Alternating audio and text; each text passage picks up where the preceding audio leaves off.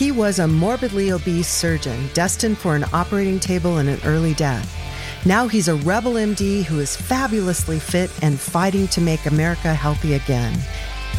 This is Stay Off My Operating Table with Dr. Philip Ovadia.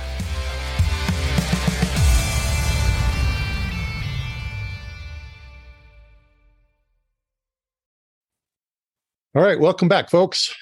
Stay Off My Operating Table podcast. And Bill, are we starting our second century today? I think we might be a few into our second century, or all right. Maybe this is starting it, but yes. We just released episode 100 last week, although I guess we probably recorded a few since then.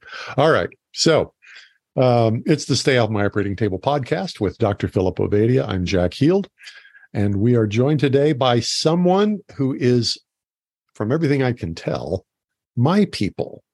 We've got a marketer on this show. I'm not sure why, but I'm looking forward to having conversations with her. Phil? Yes, indeed, Jack. I bought you a marketer to talk with, but really excited to talk with Olivia Khwaja today. I had the fortune of meeting Olivia a few months ago at a meeting. I think it was Low Carb Denver, right? Yeah, it was. Yeah. Very good. And Olivia is bringing a little bit of a different perspective to the metabolic health problem than we've really talked about, and working on it from a public health standpoint. And so really excited to talk to her about those efforts. But before we get to that, Olivia, why don't you introduce yourself to our audience and give a little bit of the background as to how you got to where you are today. Absolutely. So yeah, I can do that. Thanks for having me on. So my background is very much outside of the nutrition space. I come from a business background for well over 20 years, and I worked in pretty big companies in the UK, well-known brands. And I was very much in a kind of a strategy, marketing type kind of areas and disciplines in those businesses, and very much enjoyed that career, was doing very well with it. But as it always happens, big companies kind of sometimes give you quite a lot of pressure and put a lot of pressure on you. And I was one of those people that worked very hard as well, and found myself pretty burned out at numerous different points in those 2 decades. But really kind of culminated after the kind of 21st year, and I felt like I needed some time to just think, to just have a life that wasn't to do with, someone's corporate bottom line, and decided to take some time out. And so I did that. And one of the kind of contributing factors to that was that my parents had passed away a few years prior, and I'd spent probably about another decade looking after them and nursing them through metabolic illnesses. So my mum had Alzheimer's. So my mum had type 2 diabetes. My dad had Alzheimer's, and they just worsened and worsened over the years. And luckily, there's kind of 4 of us siblings, but we pretty much spent those 10 years going over to their house every single night, or one of us did. And so we had a rota system, and we looked after them and took care of them for 20 years. And I remember for 10 years, and I remember my dad, when he was first diagnosed with Alzheimer's, I remember having a very poignant conversation with him when he knew that he was going in a direction of losing his mind. And he'd been a very capable person. He was a pilot his whole life. And he said to me, is there going to be a cure for this? Is there going to be a cure in time for me? And I remember trying to do some research, but just not finding anything at the time. It was quite a while ago. And, I had to say, it was very sad. I had to say to him, I don't think so. Unless we can hope and we can pray, but I don't think that's going to happen. And then he, pretty soon after that, got past the point of knowing that who he used to be. And it was very harrowing to watch your parents, degenerate like that, and see these very capable people become shells of themselves. And so a few years forward after that, I just thought, well, if I'm going to have some time out, I need to figure out if there's any way I can de-risk myself getting those horrible, horrible illnesses and ways to live. And, because I assumed they were hereditary and I was going to get them, and I was done for. I didn't probably even have much of any control over it. But I thought I'll just see if there's anything I can do from a nutritional standpoint and and started digging and started looking into how to prevent Alzheimer's, how to prevent type 2 diabetes. And lo and behold, there not only is a way to de-risk it, there's a way to pretty much, avert it altogether. And that really blew my mind because, it wasn't like I was someone who didn't pay attention to these things. And I considered myself fairly well educated and I knew, generally what was going on in the world, but it felt like there was something very wrong that nobody knew, that there are ways to prevent these chronic illnesses that everyone is getting and that everyone is seeing someone who they care about get and watching them suffer. So I just thought, well, am I going to go back to a corporate job, or can I use some of my skills and my background in this space where, my background is about public education and about marketing and awareness campaigns. So maybe I can deploy them somewhere where it's desperately needed, in my opinion. And so, yeah, that's kind of what got me into that kind of realm. And then the Public Health Collaboration, who's a charity in the UK that is trying to do that very thing, which is educate the public about the right way to eat. They were actually looking for board trustees to join their organization around the same time. And so it was almost like a, very serendipitous coincidence that was what they were looking for. That's what I was looking for. And so I was really pleased to join their board and to try and help them progress this narrative, progress how we grow this movement and this kind of information for people that is so lacking. And there's so many misunderstandings around it, so many myths, so many so much confusion, so many conflicting sets of advice that it's no wonder people don't really know where to turn. So hopefully I can be of some use in this space. So that's my hope anyway. And I think it would be great to start turning shifting the needle a bit on this and getting people to really pay attention. And I definitely see that that's starting to happen. So that's good. Well, don't leave us there. You definitely see that it's starting to happen. What are you seeing? Well, I mean, I definitely, personally, I've progressed my own journey at the same time. I've gone through a phase of being keto, low carb keto, and now I've been carnivore for the last 14 months.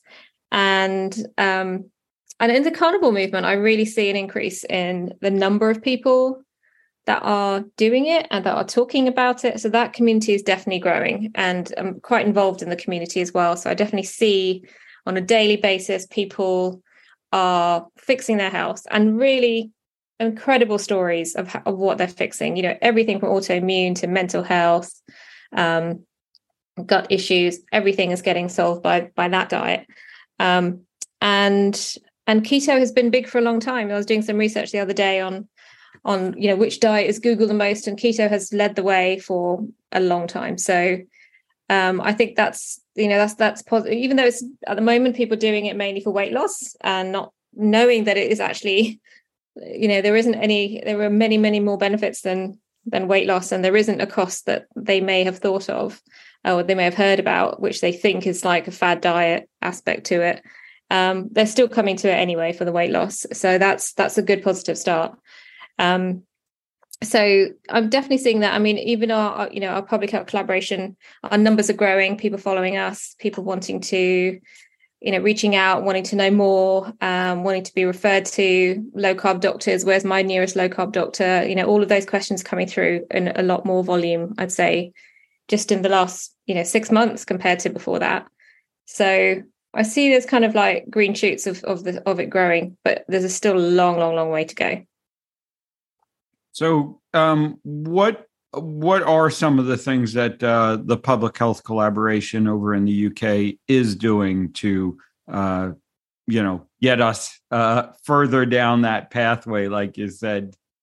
Yeah. We're doing a lot. So we have, overall, what we're about is helping to educate the public about metabolic health. And that's what our mission and goal is. And the way that we do that is, we have various different ways. We have a big conference that happens every year, which just went ahead in May, and we had lots of great guests coming along. Who came along? Sean Baker and Ben Bickman were there, and a few others. Georgia Eade. And so that is creating a little bit of momentum. So that got kind of national coverage in newspapers, and so people were talking about it, and it got some of our messages out. We got a lot of local coverage where we had the conference in the UK, and in local newspapers, local radio, and again, doctors going and supporting that message, talking on the radio about low carb. So that's one aspect, which is the conference, which is a bit of a kind of attention grabbing moment in the year. And then we have ongoing projects. One of them, we have an NHS in the UK, which is a publicly funded health system. And at the moment, if you have type 2 diabetes or if you're pre-diabetic, you are generally given the kind of the standard of food pyramid as your guidelines for what to eat, which is not a good thing. And there are a few programs that do help you, that they refer patients to from the NHS, which are generally a low-calorie approach to how to eat to improve your type 2 diabetes. And what we are offering, which is quite unique in this space, is a online coaching program over a period of weeks, and it is very much in the low carb approach that we take. It's pretty much a representation of Dr. Unwin and what he does when he has reversed about 130 of his own patients' type 2 diabetes in the north of England. He's a known doctor here for doing that. And it's using that and rolling that out. And that's called the Lifestyle Club, which is a program we are very much now trying to push ahead with in the NHS. And we're trying to research with the University of Surrey here to validate the results that we're getting, which is far superior, and we believe will be far superior to any of the other programs that the NHS is referring into. And if we are able to prove that, then that will become one of the main programs that people in the UK will get referred to. So that's a key initiative of ours at the moment, and we're crowdfunding for it. So if anybody would like to help with that, please look at the GoFundMe TLC website for that, and hopefully we can get that can be rolled out to be available to everyone. And we know it is going to have far superior results in reversing type 2 diabetes because it's happening all the time. So we just need to prove that and get it more widely available. And then we have other projects as well. So we're very involved in food addiction. I don't know how much you guys, or if you know of Dr. Jen Unwin, who's Dr. David Unwin's wife, but she's really leading the way, leading the charge on food addiction as an addiction being recognized by authorities, by addiction experts, and by different organizations that deal with diet nutrition. And they have been taking a case to the WHO to get it officially recognized and put on the DSM as an addiction. And we're hoping that in doing that, what we will then have is a very different approach to how food addiction is dealt with in, all over, and allow people to really recognize it as an addiction. They're coming up with some great tools, which is like a kind of a diagnostic tool where you can go through a number of questions and you get to figure out whether or not, the kind of the habits and the behaviors that you know about yourself and food. And one of the reasons people often struggle with low carb is because it's hard to get off some of those processed foods that are designed to be addictive. So no wonder. And what this tool allows them to do is to recognize that as something which almost isn't their fault, and it's not something they should be blaming themselves for, because these are foods that, as I said, are designed to be addictive. And so if they're finding that they're really struggling to get rid of those processed foods, get rid of sugar and processed carbs, then there's a whole suite of tools that they can get help with to do that through the food addiction platform that we have. So that's also on our public health collaboration website, the food addiction resources section. And yeah, those are our two main projects at the moment. We also have a project which is focused on helping to educate children away from processed food. And that's kind of in the earlier stages, but it's something we're very passionate about as well. I'm very passionate about changing the way kids eat. I have two kids myself, and we've been through a bit of a fantastic journey, actually, because they've both pretty much moved away from sugar and processed food, and they're both reaping the benefits of it. So now that we've kind of had that lived experience, it's quite useful for thinking about how we help other kids and how we message it, because they have, very different motivations as kids as to what is going to get them to do something, as every parent will know. I'm trying to find that is like. Well, I have to follow up on that. I have a how old is Eli? 13? 13. That can't be right. Is Eli 13? I have a 13-year-old grandson who is a sugar fiend.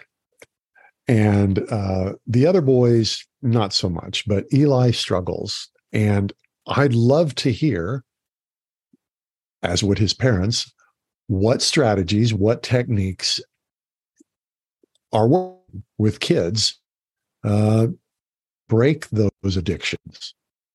Yeah. So my very strong view on this is that if you are to say to a child, if I say to my kids, you are not allowed to have any sugar and you are not allowed to have any carbs, I would get nowhere. So for me, it's a kind of a little bit, like all parenting, a bit of reverse psychology that needs to go on, a little bit of hinting, planting of seeds, and education in the most, the least formal way. And they're very close to what I do. So when we have dinner, I talk about what I've learned that day, and maybe some nuggets of, I didn't know that this is how insulin worked, or something like that. So we bring that into the conversation a lot, so they understand how the body works. And I think that's a good foundation for them to start to think about the fact that their own body works a certain way. But then they're still kids, right? So just because you say to them, this could cause you to get type 2 diabetes in the future, doesn't mean they think that that's going to happen to them, because they're kids and they think they're going to live forever and they can do what they like. But so that's where I think other motivations come into place. So I think the first step is, don't preach it, don't force it, just make it known that how things work. And what I found then, the second step is maybe planting a seed as to what the benefits could be, which is in tune with their motivations. So my daughter, for example, who is 14 years old, is very conscious about her, her weight, her appearance. She's very sporty. She wants to be able to perform well. So getting in tune with those motivations, I think, makes a much bigger difference. So she noticed that her skin cleared up as soon as she started reducing her sugar. And then she was like, oh, look, I haven't got any spots anymore. And then that kind of got her more into it. And then she noticed that she's getting comments at school from her teachers saying, oh, you're really performing, your netball is fantastic. And because she plays that as a sport, a British sport that we have, like basketball. And they've been really kind of complimenting her skills and how they've been improving. So she's been getting that positive feedback. She's dropped quite a lot of weight, and her hair is a lot shinier. So all of these things, which are much more what they would care about than thinking about long-term health, are what I think will help kids, because they have to do it for their own self-interest. They're never going to do it for anyone else. So I think those are fairly important. But it's hard, because if you look at their sources of information, and you look at, they spend most time on areas like TikTok and apps like that. And I mean, the kind of information you see on there is just despicable as far as I'm concerned when it comes to food, because you see all these people having eating challenges and, trying to eat 30,000 calories in a day and eating green and pink food only for a day, and all these kind of stupid messages about food and how it's okay to abuse your body by doing these challenges just for fun. I just think it's really bad. It just sends the wrong message. So there's a lot to, I guess, balance off when you've got all of that in there every day, everyday browsing experience, So, looking at it sort of with your business and marketing background and that perspective, and certainly a challenge, and here in the US is probably even worse than the UK, but you have that constant bombardment of the food advertisements and the messaging around that. And now you add in, you bring up a very good point that, on the internet and on all these different platforms, the same, you at least have the subtle, if not the, overt advertisement of all these things to children and to adults, frankly, as well. So how do we start to counteract that? What are the strategies that we should be using to counteract this, overwhelming amount of messaging that is not supportive of people's health? Yeah. Do you mean for kids or generally? Well, yeah, both, I would say. Yeah. I mean, it's pretty much the same thing, I think, anyway, which is, the reason those things grab attention is because someone's put the thought into how to make them appeal to their audience. So for example, there was a challenge that Sprite did recently, and the challenge was you had to drink a whole can of Sprite in one go and not stop, not hiccup, not throw up, any of that kind of stuff. And so all these celebrities were drinking cans of Sprite in one go. I mean, this is a perfect marketing campaign for Sprite because your product's everywhere. You're getting people to guzzle your product down, and everyone thinks it's cool. It's perfect product placement. And I think we need to think about how we play that game back, because the shock effect and the interest level comes when you do something that goes viral like that.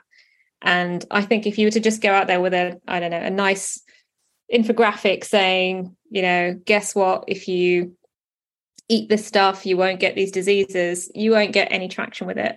So how do you make it really cool, really interesting, really fun for people?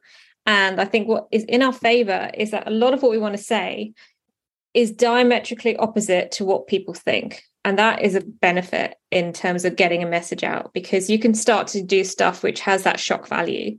Fat doesn't make you fat is like, what? Well, it does, doesn't it? So it calls your assumptions into question. The kind of preconceived wisdom is challenged. Stuff like that, I think, is where we have to go with it. Similarly, on the environment and the eating beef and the effect that has on kind of emissions, we have a diametrically opposite message which we can use to create some kind of shock values. That's where I think we need to go and play the same, beat them at that game. And that's probably a bit more in the kind of TikTok space, but I think it's to a certain degree still applies wherever it is, because you want your message to be seen and heard, and you want people to pay attention to it. So it has to have some element of interest and surprise, and maybe something which just makes it likely to go viral. That's what, very much from my kind of consumer marketing background, I'm thinking we can't just send out, this is a big change, this is a big message that we're trying to say, and we shouldn't downplay that in any way, or just think that it's the same as, the same category as something else that might be communicated in a more standard way. It's something that we probably should just really think about how we make it cut through very strongly. I think I need to get Sean and Anthony together, and we need to get the ribeye challenge going. Yeah, I know. In fact, someone suggests that we do something like, how quickly can you eat a steak, or something like that, which brings all the messaging together. I think would be great. I don't know how well you'll do against those two, though. Oh, I have no chance against those two, but it will still be entertaining. They're pretty good at eating a lot of steak.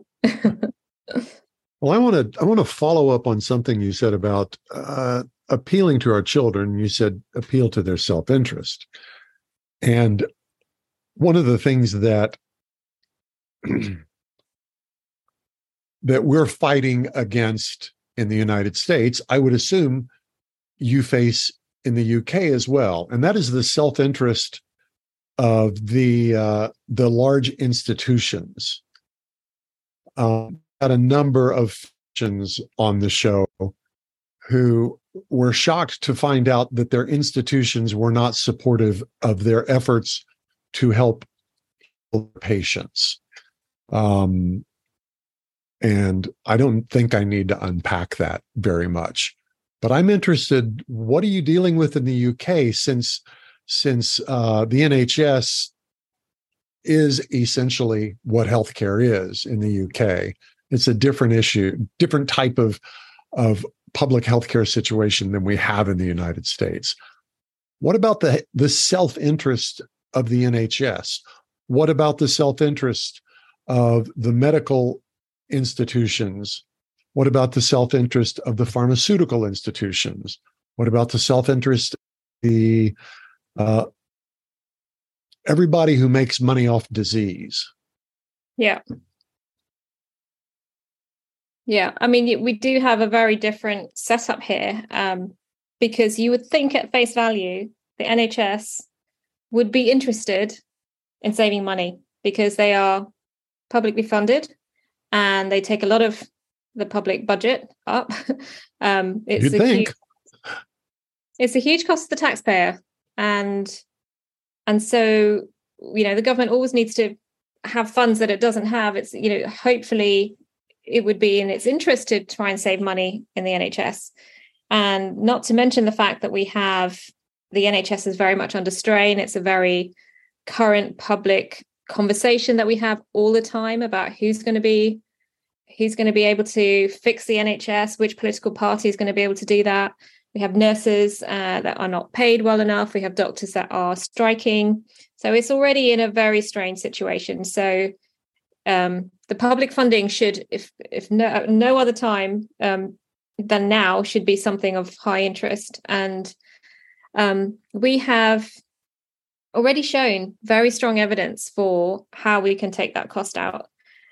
So David Unwin in the north of England that I mentioned, our NHS doctor that is part of the PHC, Public Health Collaboration, has shown that if every GP practice in the UK was to prescribe as he does, which is to basically deprescribe people off diabetes medication, we'd save 270 million just from shifting to how he prescribes. And that's not even the rest of the cost of type 2 diabetes. We spend £10 billion a year on type 2 diabetes, and 8 billion of that is on procedures and surgeries. I thought it was going to be drugs money, but it's actually not. So you've got the drug money in there, but you've also got the fact that people need to have, unfortunately, amputations, cataract removals, and cataract clearing, and other issues that need resolving through surgical procedures. So that is a huge cost burden that is totally unnecessary. And just on the drugs aspect, we have shown that you can extrapolate out what has happened with David Unwin's small little GP practice, where he's brought his costs down so significantly by not using as many drugs for type 2 diabetes. We have taken that to the health secretary of the UK and said, look what can happen if we were to look at this approach. And nothing has come of that. And that was a few years ago. So we have made this information known to the right people. We couldn't go any higher than where we went. And the response was pretty much along the lines of, yeah, but that would cause there to be unemployment in certain industries. And those were the kind of responses that we got. So it's a very difficult suggestion, or it's a very difficult change that I think people are not ready for at this stage. And I think we have to chip away at it at the top, as we have been doing. But I think the only way to really make change is to go grassroots up. So that's kind of where we're getting to now. Like, there's not enough pressure at the top for people to think, oh, I'll just do this because it seems like the right thing to do and it will save money and it will be right. People's help. Even those things are not enough. There's just too much embedded, too much embedded kind of system in the system that is not ready. People are not ready to see change in. So I think unless people actually see the benefit themselves, they change their behavior, they benefit, and then they tell more people, that's when you'll start to see a shift at the top, because then people will start to question it. The public will start to question what on earth is going on. And I don't think we're far enough up that adoption curve yet. So, any change has got an adoption curve where you've got your early innovators, your early adopters, your early majority.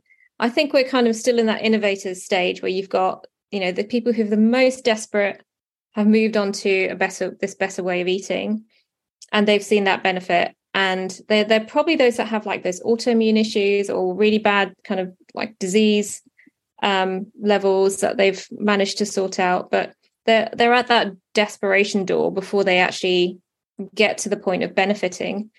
And now hopefully in the next segment along that curve, you'll have people who actually think, well, this has helped my health, maybe people who are more in the fitness space, for example, who want to optimize and are hearing that this is the right way to do it. And they're not so desperate, but they do it for a different motivation. And then they'll join the crowd. And I can see a lot of these people now already starting to be part of the low carb movement. But you need a good number of all of those people before I think enough will say, I've seen that person change their life and I'm going to try it as well.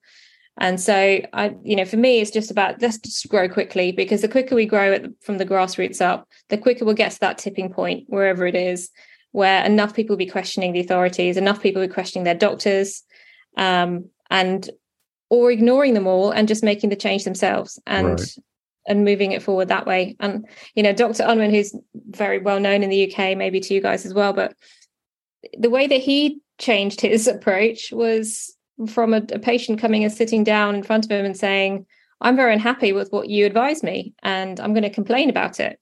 And that's when he sat up and said, well, how did you reverse your type 2 diabetes? And she told him that she'd been online and figured out how to go low carb and reversed it herself. And he never knew that was possible.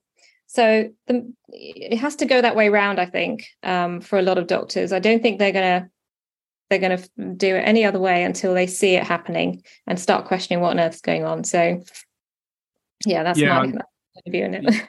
Yeah, I mean, I think it's been almost universal, certainly all the physicians we've had on this show now and the many more that I've spoken to, at conferences and such.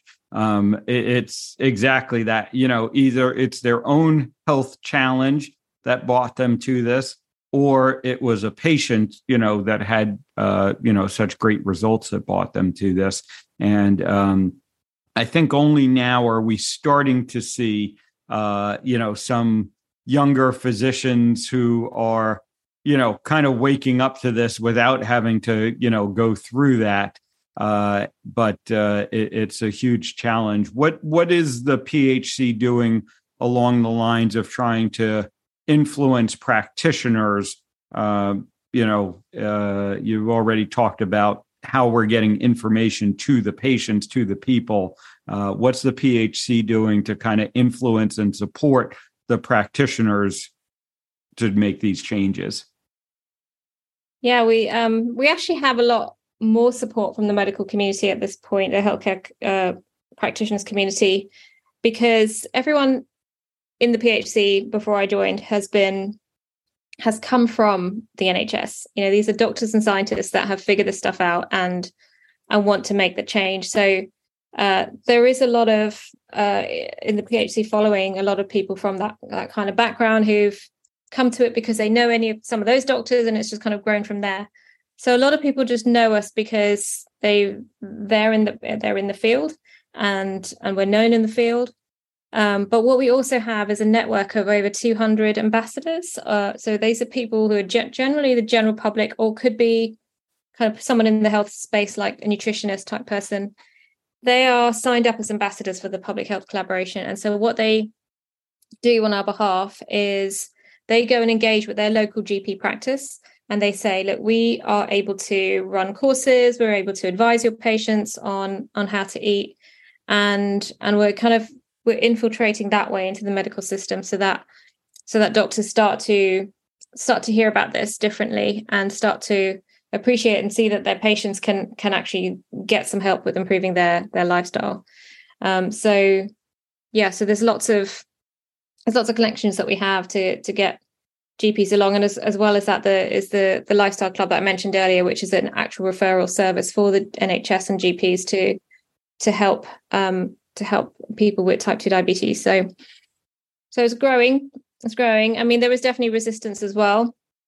But I did speak to a doctor just recently who's one of those that really believes in it and has themselves questioned, the guidelines that are given to them and have gone to the top and have said, we don't understand why we're being told that, it's only recently that we've even allowed for low carb to be one of the options in the type 2 diabetes nice guidelines that we have. But it's certainly not the preferred option. It's just one of the options in there. It's not pushed very heavily. And these doctors want to see that change coming. So they're questioning their own authorities on it and not seeing any change. So they're just doing it anyway. And there's a good, well over 100 doctors in the UK that are on a network together that are all having these conversations every day and talking about their results. So it's growing, I'd say in a similar way to what I said about the public having a grassroots, up movement. I think the medical community is starting to do that too, in that kind of way.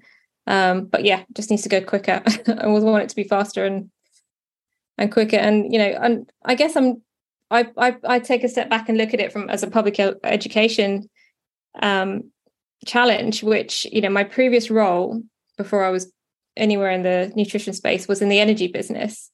And my specific role was to pretty much let everyone in the UK know about a particular product that they had to then, understand what the benefits were. They had to change their behavior. They had to accept an installation of this product. And then they had to save energy off the back of it. And that was a government mandate that we had to communicate.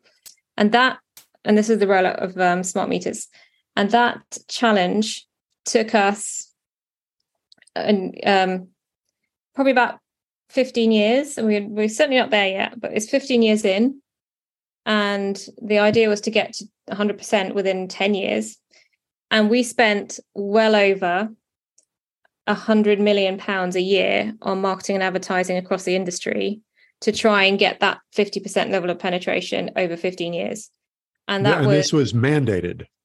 And this was it was mandated that we had to give the product out, but it was an opt-in from a consumer point of view. So we had to convince them to do that, to make all those changes. And that size of that challenge is certainly as big as the challenge that we're talking about, if not a bit smaller. But it was hard enough addressing something that big. And we had the funding to do it. Like, we were willing to throw whatever we had to throw at it because we wanted to meet our targets. And we have no funding when you compare it to that. We don't have the opportunity to spend £100 million or however many millions of dollars have been spent on the same thing in the US. We don't have that option because there's no profit to be made in doing this. So we're already on an uphill struggle from that point of view. But the challenge, as I said, is no smaller. It's certainly bigger, if anything, because we want to talk to children as well, and we want to change that for as many people as possible. So I look at it in that perspective and very much with that lens and think, oh my God, this is a huge task because it's going to take generations. Like, as much as we want to speed it up, it's just not going to happen until the grassroots movements gets going, because we can't advertise, we can't push it on people. And it's just going to, but, I think there's also opportunities in there, because when you hear advertising, there's a lot of skepticism in the consumer's mind when they see something that's clearly an advert, and they think, well, whose interest is that in? And that's probably for you to make profit, or because you are told that you have to do it, or whatever the kind of perception is. Whereas this isn't the same in that way. This is something which is being adopted by people who believe in it, and who are hearing people that they trust and that they see as, the authority and the expert. And I think that makes for a much more authentic connection, and people will change their behavior as a result once they get to that point. So there's, there's kind of pros and cons in a way, but I still, whichever way you want to slice and dice it, it's a huge challenge from that point of view. I want to pursue a line of ideas back to your work with British Airways. I stalked you a little bit to find out who I was talking to today. And you were involved in their customer loyalty program. Is that correct? That's right. Yeah. So I basically spent 30 years studying this particular psychological phenomena of loyalty. And my question for you is there a way to leverage what you learned in terms of customer loyalty, how to provoke it, how to maintain it, that might be applicable here?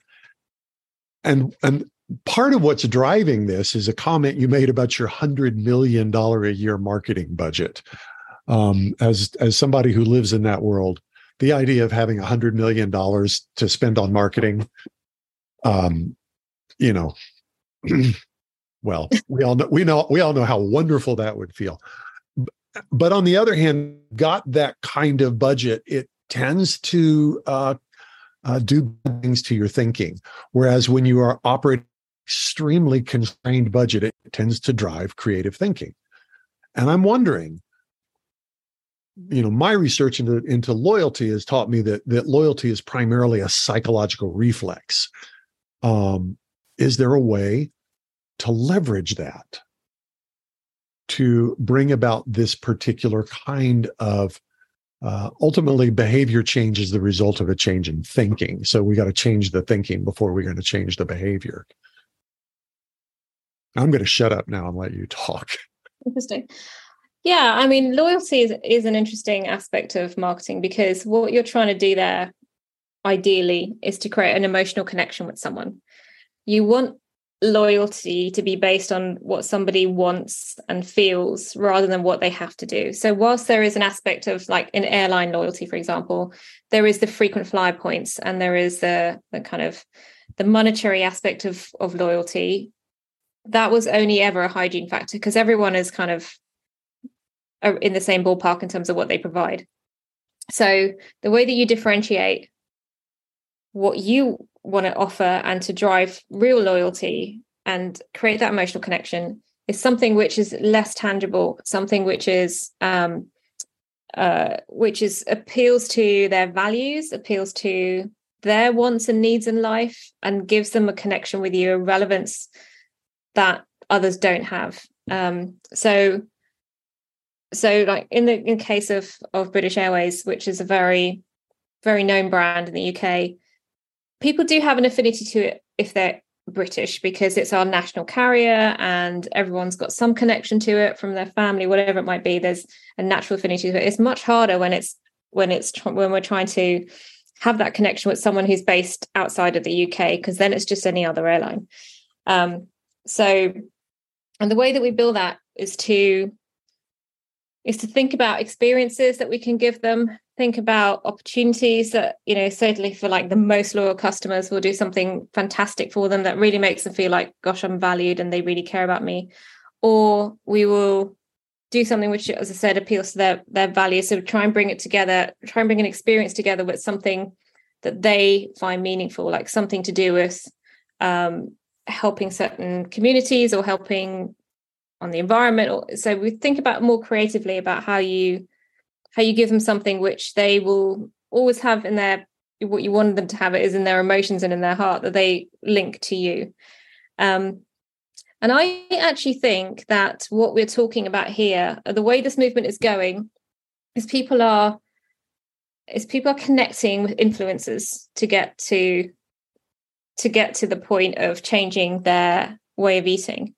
I haven't seen many that have done it from just following someone like an authority figure or a doctor's advice. It's come mainly from doing their own research and finding people that they trust and that they feel that connection with, and then adopting their advice.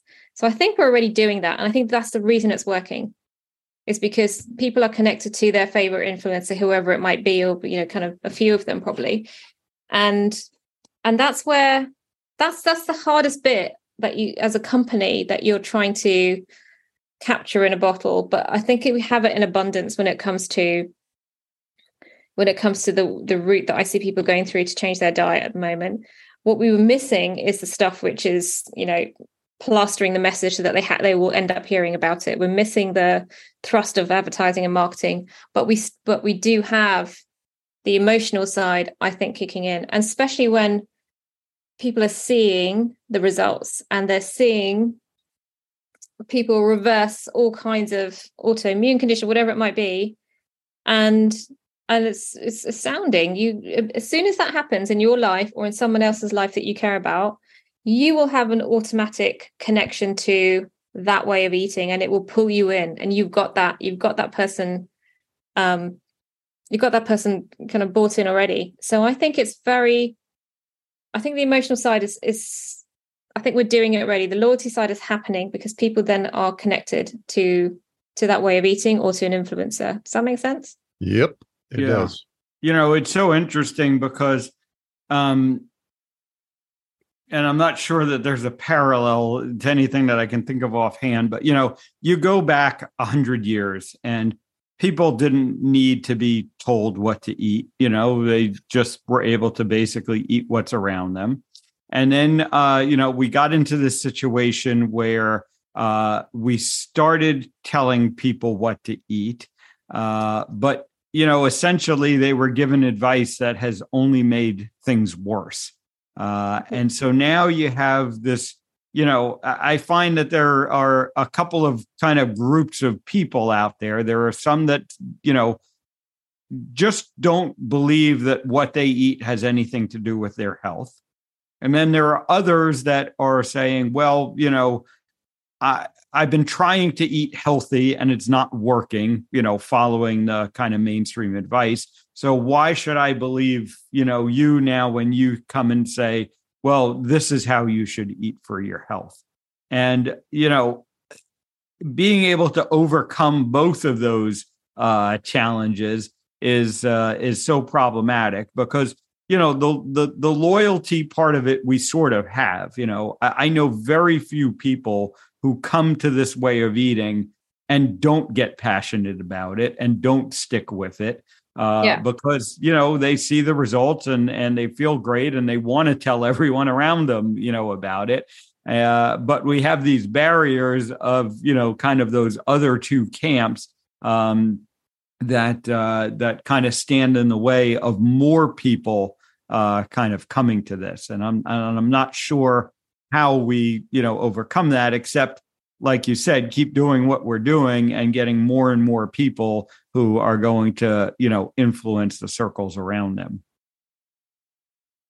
I think so. I think, and playing that opposite game, of really putting messages out there that cause you to question what you think I think that's really important. And there is so much confusion out there, so people, there's the low calorie camp, there's the plant-based camp. And, one of the things that we did at our conference this year was to say, look, the main stance that we have as public health collaboration is we want people to eat real food. That's the main step. We have to get processed food out of our lives and the levels that it's at. And so anyone who's eating real food, whether that's plant-based or more meat-based, that's still better than where we are right now. If everyone just moved away from processed food, we'd be in a lot better situation.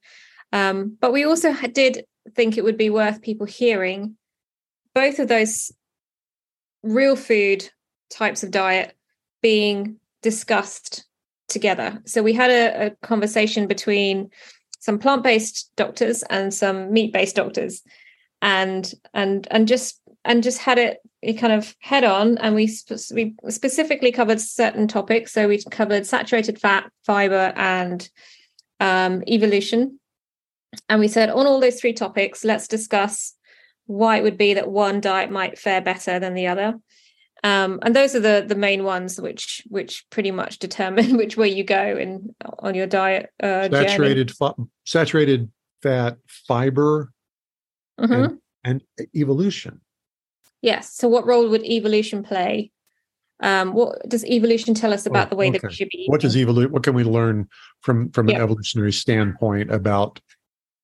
Okay, that makes sense. And so I think it's good to have those discussions, because I think as a an innocent person in the public that's trying to figure out which way to eat, they're going to hear, a lot of people say that plant-based and not having meat is better for them. And there's a lot of research in theory, looks like supports it. And then you hear people now talking much more about meat-based. So how do you know which way to go? How on earth can you decipher? If doctors can't decide between them which is best, then how is a general layman supposed to do that? So that's why we wanted to bring those conversations together, because there's very few pieces of content out there on the internet where people discuss these things directly with each other and challenge each other. So you hear the back and forth. You don't just hear a pitch, and then you have to figure out which one is right. You hear the actual challenges going from one side to the other. And so I think that's a huge missing part of the puzzle for people. And so we did have that at our conference. We had 2 meat-based doctors discussing those topics with 2 plant-based doctors, and it was everyone's opinion that was the highlight of the conference, and people were looking forward to it. People naturally have a kind of a preference for one of those 2, and so they're more engaged. This is a kind of going back to the loyalty thing. It pulls people in when they think, oh, I'm linked to that, and I want to hear how well we do, and I want to support my side. And that's not necessarily, we're not trying to create any animosity at all, but people naturally have that. What we want to do is to lay out the facts so you can hear it contrasted and challenged side by side. And then you can make your own mind up as to which one you think made more sense to you, because you just are in a much more informed position. And I think that's an important part to help people along the road. So we hopefully will do more of that as the public health collaboration, and hopefully others will too. I think there's some podcasts that are hopefully going to bring together very contrasting views and just see how people do. And maybe some of the people that we expect to do well will be challenged in a way that they weren't expecting. And I think that's healthy. What you came out this, like you said, without really a background in nutrition or any really expectations. You were just kind of looking for answers, looking for a possible solution for, your family's issues and your issues. What has surprised you most as you've, gotten into this now? I think you're a few years deep. What's been most surprising about this whole ecosystem, we'll call it? Oh, what is most surprising? So many things. I guess, on the diet side itself, it's quite strange that it's quite a strong message, which I think is surprising in a way, that we spend our whole lives worrying about getting all these damn diseases that everyone's getting. We think, I don't want to have cancer, that looks awful, I don't want to have Alzheimer's. And they all seem like, A, they're hereditary, and B, that they have nothing to do with each other. And to turn all of that on its head and to be able to appreciate and then share that they are not hereditary by a long way. There may be some factor in there, but it's nothing that can't be overcome with diet. And they're all coming from the same thing. They're all stemming from the same underlying metabolic issue. That's such a contrast to what people think just about the world and health, but such a good message as well. Like, it basically means all you've got to do, it may not be easy to do it, but all you've got to do is change your diet to this way of eating, and you're preventing yourself from getting all of those diseases. List of them, not even the obvious ones. There's so many. That's it. That's just such a about turn to everything people generally understand. And yeah, that's probably what hit me the most. That's why it just feels like everything is just so wrong and so up for questioning, and it causes you to question so many other aspects of your life as well, because then once you've started to realize that your diet is wrong, then you think, oh, what about my beauty products, and what about my what creams I'm using, all that kind of stuff. So and what about my toothpaste, and what about everything starts to then become, oh, I thought it was better to have fluoride. No, it's not. Like, it's just like an opposite game that we're playing, and it blows my mind every day. And I think one day we're going to look back at it and go, what was that crazy period where we were all doing the wrong thing, and then we had to just start doing the opposite? I just feel like we need some perspective on this. It's just crazy. It's a crazy situation. I feel There's a lot of us who have that thought. So Right. other than a lack of funding, what's the primary challenge that the public health collaboration faces right now in fulfilling its mission? What is the challenge?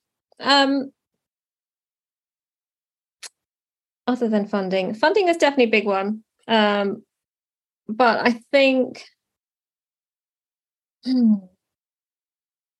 it's going to be just pushing back against all of these myths that are out there. Everything we've been talking about, really, the kind of the confusion on diet, the fact that people are so skeptical about what they hear. They've almost got information overload.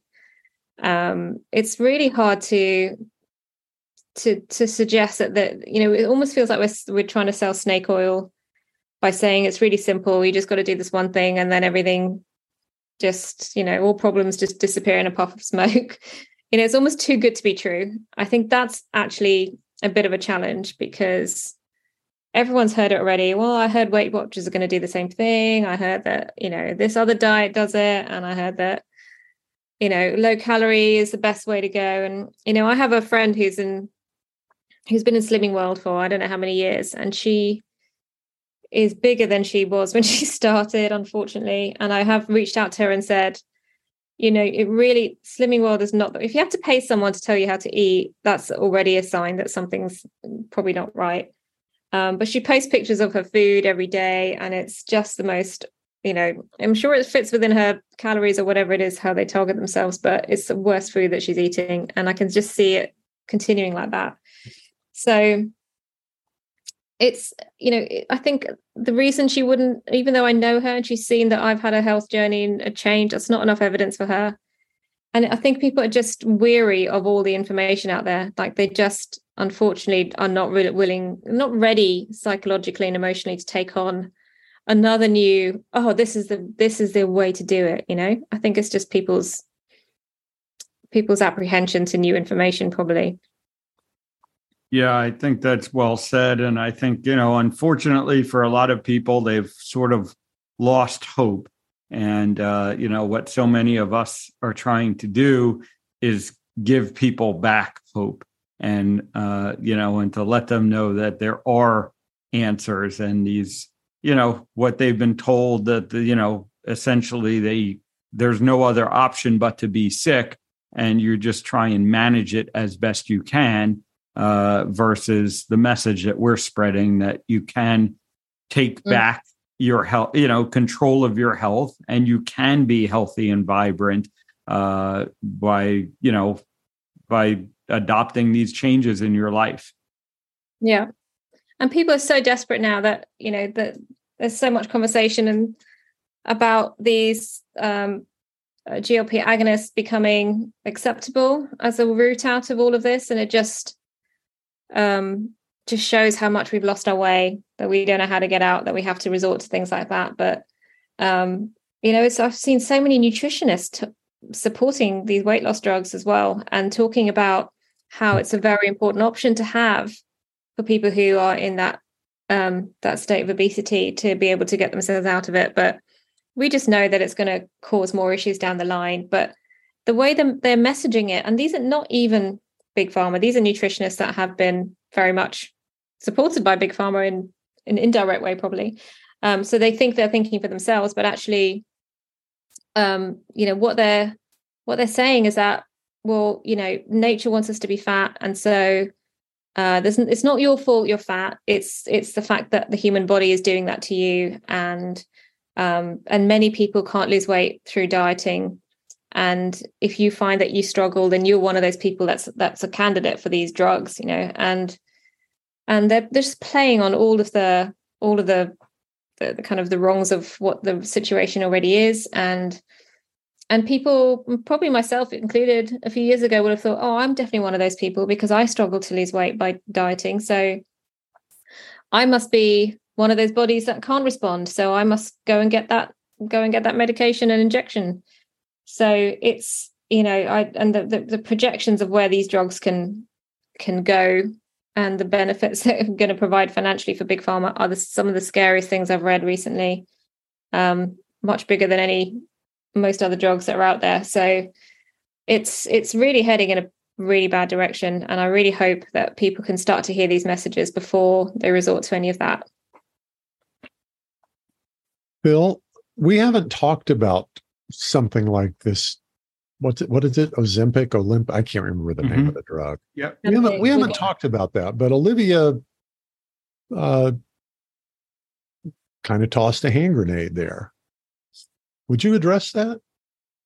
Yeah, what's kind of surprising to me is I guess the short memory of so many of my colleagues around weight loss drugs, and the numerous not only ineffective medications in the past, but the ones that turned out to have very concerning, very dangerous side effects that were only discovered after they were on the market. And, I just kind of look at this and say, here we are again, going down this pathway. I do worry about where it's going to lead us. And, there are so many issues around these medications that are already concerning to me, looking at the data around them, I'm quite confident that it's not going to end well. And, it's just so unfortunate, like I said, that I see so many of my colleagues, physicians, nutritionists, like you talked about, dietitians, that are, convinced that this is the answer to, our obesity problem. And I just, at this point, just say, we have the answer. We had the answer and we have the answer, but we forgot the answer because, we just need to go back to how we used to eat, essentially. And the obesity problem, will largely go away. So it is pretty scary stuff. And I, for one, am not a fan of, the medications. I haven't been recommending it for my patients. And, I'm quite concerned about we're being led down another pathway that looks very familiar to me now in medicine. We've been there before. Yeah.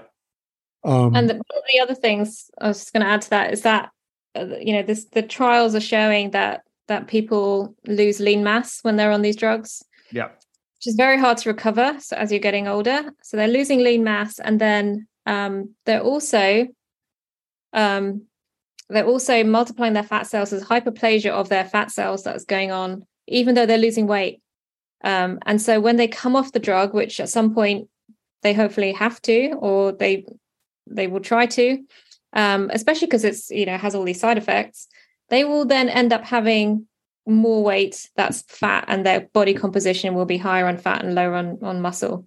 So you're just putting them into a much worse position in terms of their health by just having this period of supposed weight loss.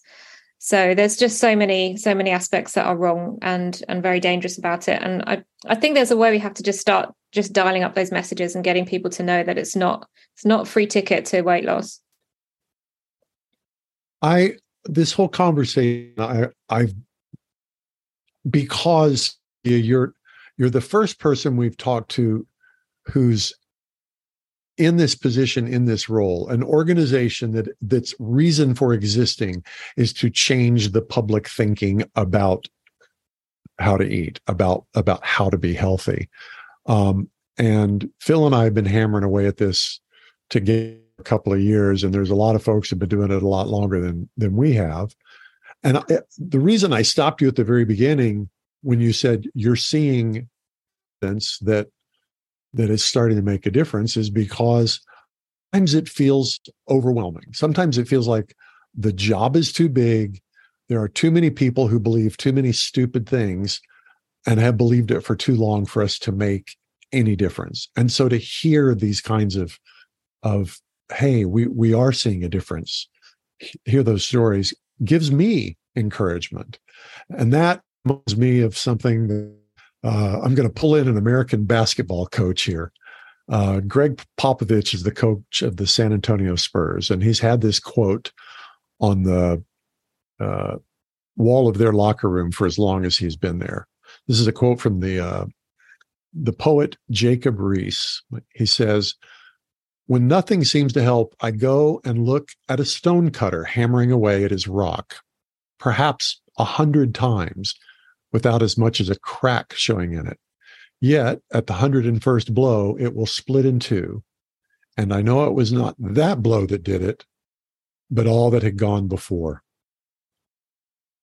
So I see the work we're doing here, the work that the guests that we've had on, the work that folks like you and the public health collaboration, we're all just swinging a hammer against a stone. And if we keep swinging, that stone's going to split. At least that's what I tell myself. I think you're right. And that's very poignant way to put it. And I totally agree. And I think that's what we were talking about with the grassroots movement. At some point, there will be a tipping point and it will crack wide open.